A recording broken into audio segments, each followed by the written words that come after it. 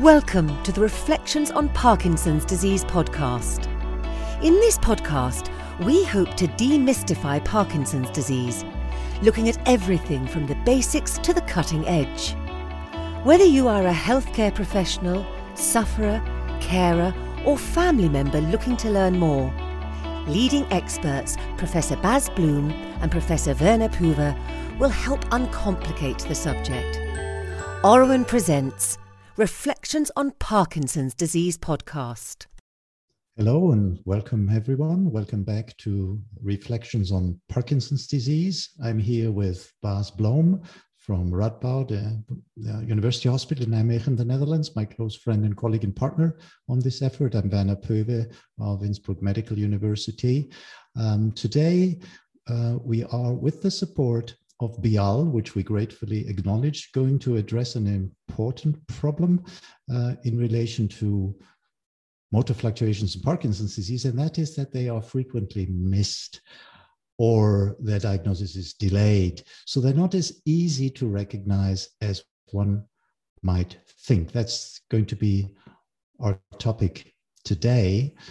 And Bas, it doesn't seem awfully difficult from what we discussed in the last podcast to recognize them. Talking about the last podcast, I had great feedbacks, as I think you did, didn't you? Yeah, it's been really well received. It's I love the concept. It's yeah. We're talking about missed fluctuations. What we have missed in the past is football. And what we have missed in Holland was our proud country, our soccer team called the Orange Machine, being present at the European Championships. Can I just ask you, not to tease you, but will Austria be present? We will be, but will you be? Well, I know you're going to. You're trying to tease me because Austria not always makes the finals and doesn't always qualify for these events, but it did. So Austria will be there. So watch out for us. We may cause you trouble. Yeah, and can I ask you one very personal question? Will you root for Austria or for Germany, given your background, of course? Well, that is a truly difficult question. If it comes to a confrontation of the two, I have to confess, my German upbringing comes through full 100%. No way around it. But if it's Austria versus the Netherlands, I know where my heart beats. Okay. Despite of our friendship, Bas. I know. Well, we'll see. In one of the future podcasts, we can maybe look back and discuss it further. Yeah. So why is it so difficult to recognize motor fluctuations? It seems a straightforward thing. Being off is striking and being on can be very conspicuous if they're dyskinesias. Why should there be a problem in recognizing motor or on-off fluctuations? Well, I think there's a whole host of reasons. One is obviously when they are very pronounced, it is impossible to miss, but they come on insidiously. So it begins with a mild wearing off, an end of dose phenomenon, meaning that people start to feel that the time is ripe to take their next dose, whereas initially 3 times levodopa per day will be sufficient, or an agonist 1 times daily. And the second is that there are many different types of response fluctuations, and people with Parkinson's, their families, or perhaps even physicians, don't always recognize the full spectrum of all these response fluctuations.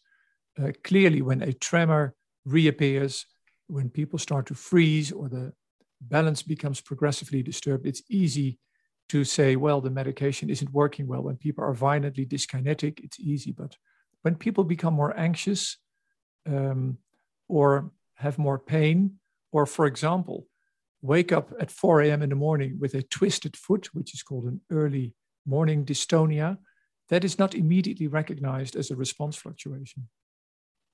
True. And there's so many reasons, of course, for the Parkinsonian condition to be more severe at certain times than at other times. And no one day is exactly like the other. There may be good and bad days, and patients may find it very, very difficult to answer to a question about the relationship of fluctuations in their condition to their drug intake.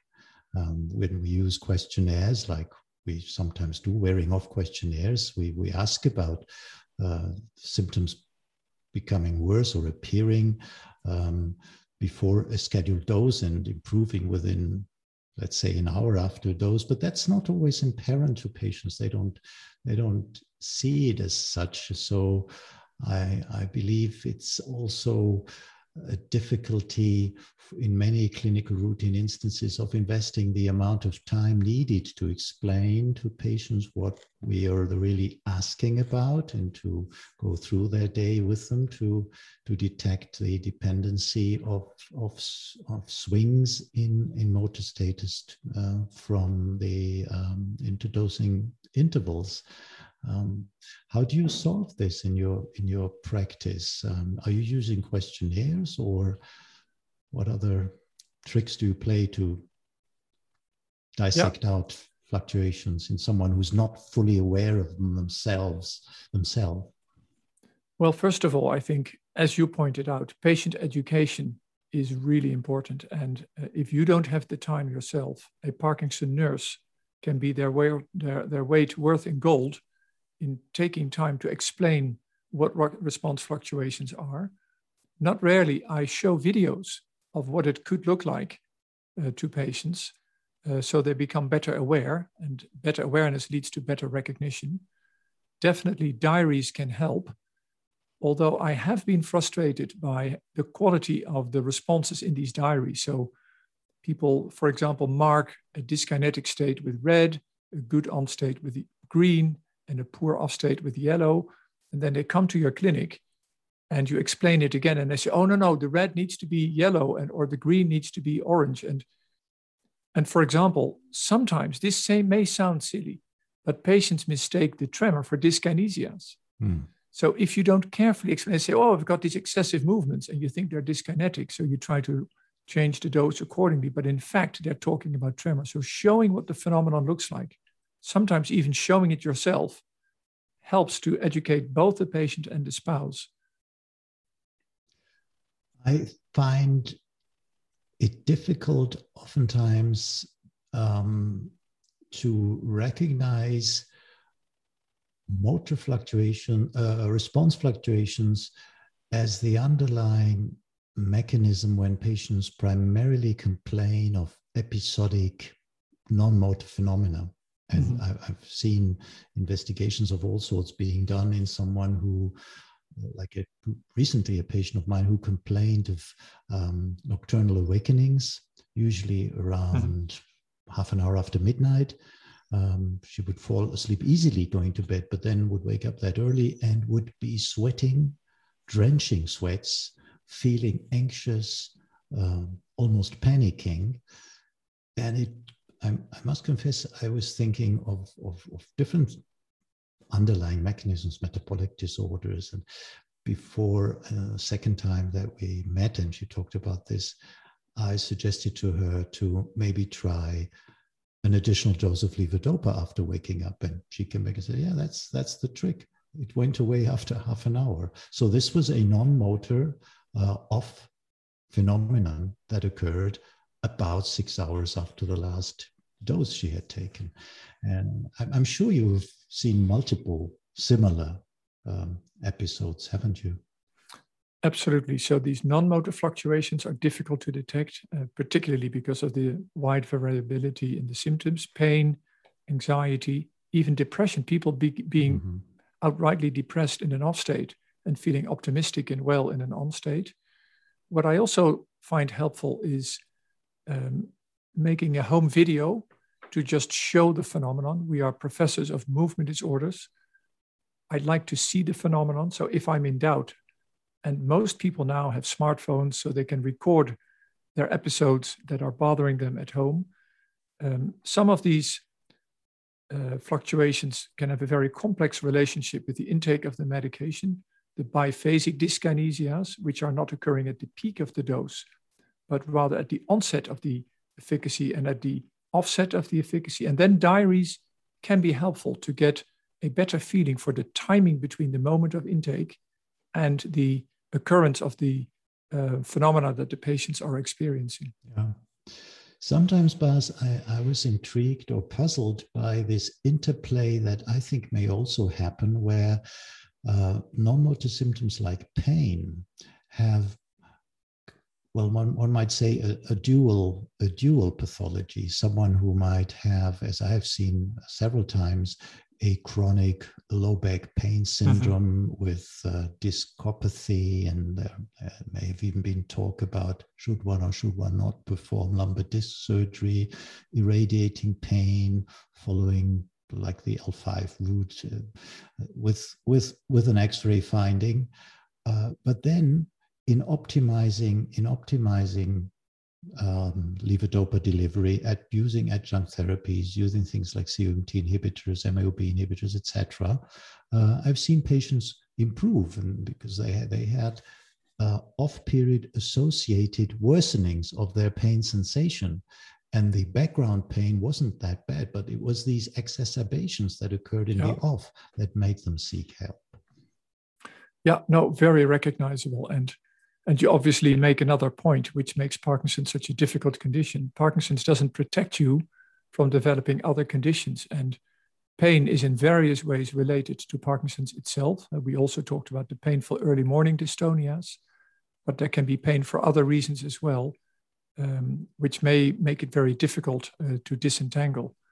I'm also curious, Werner, we're now living in an era of technology, and some companies in particular are now driving the use of sensors, perhaps a smartwatch or other technologies to detect these response fluctuations. Yeah.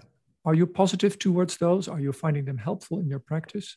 I'm not, they're not really part of my practice, but I can see them becoming that in around the globe, really, because we've been talking about the difficulty of recognizing motor fluctuations on the side of the patient, maybe a busy physician not having enough time to explain and spend the time to explore.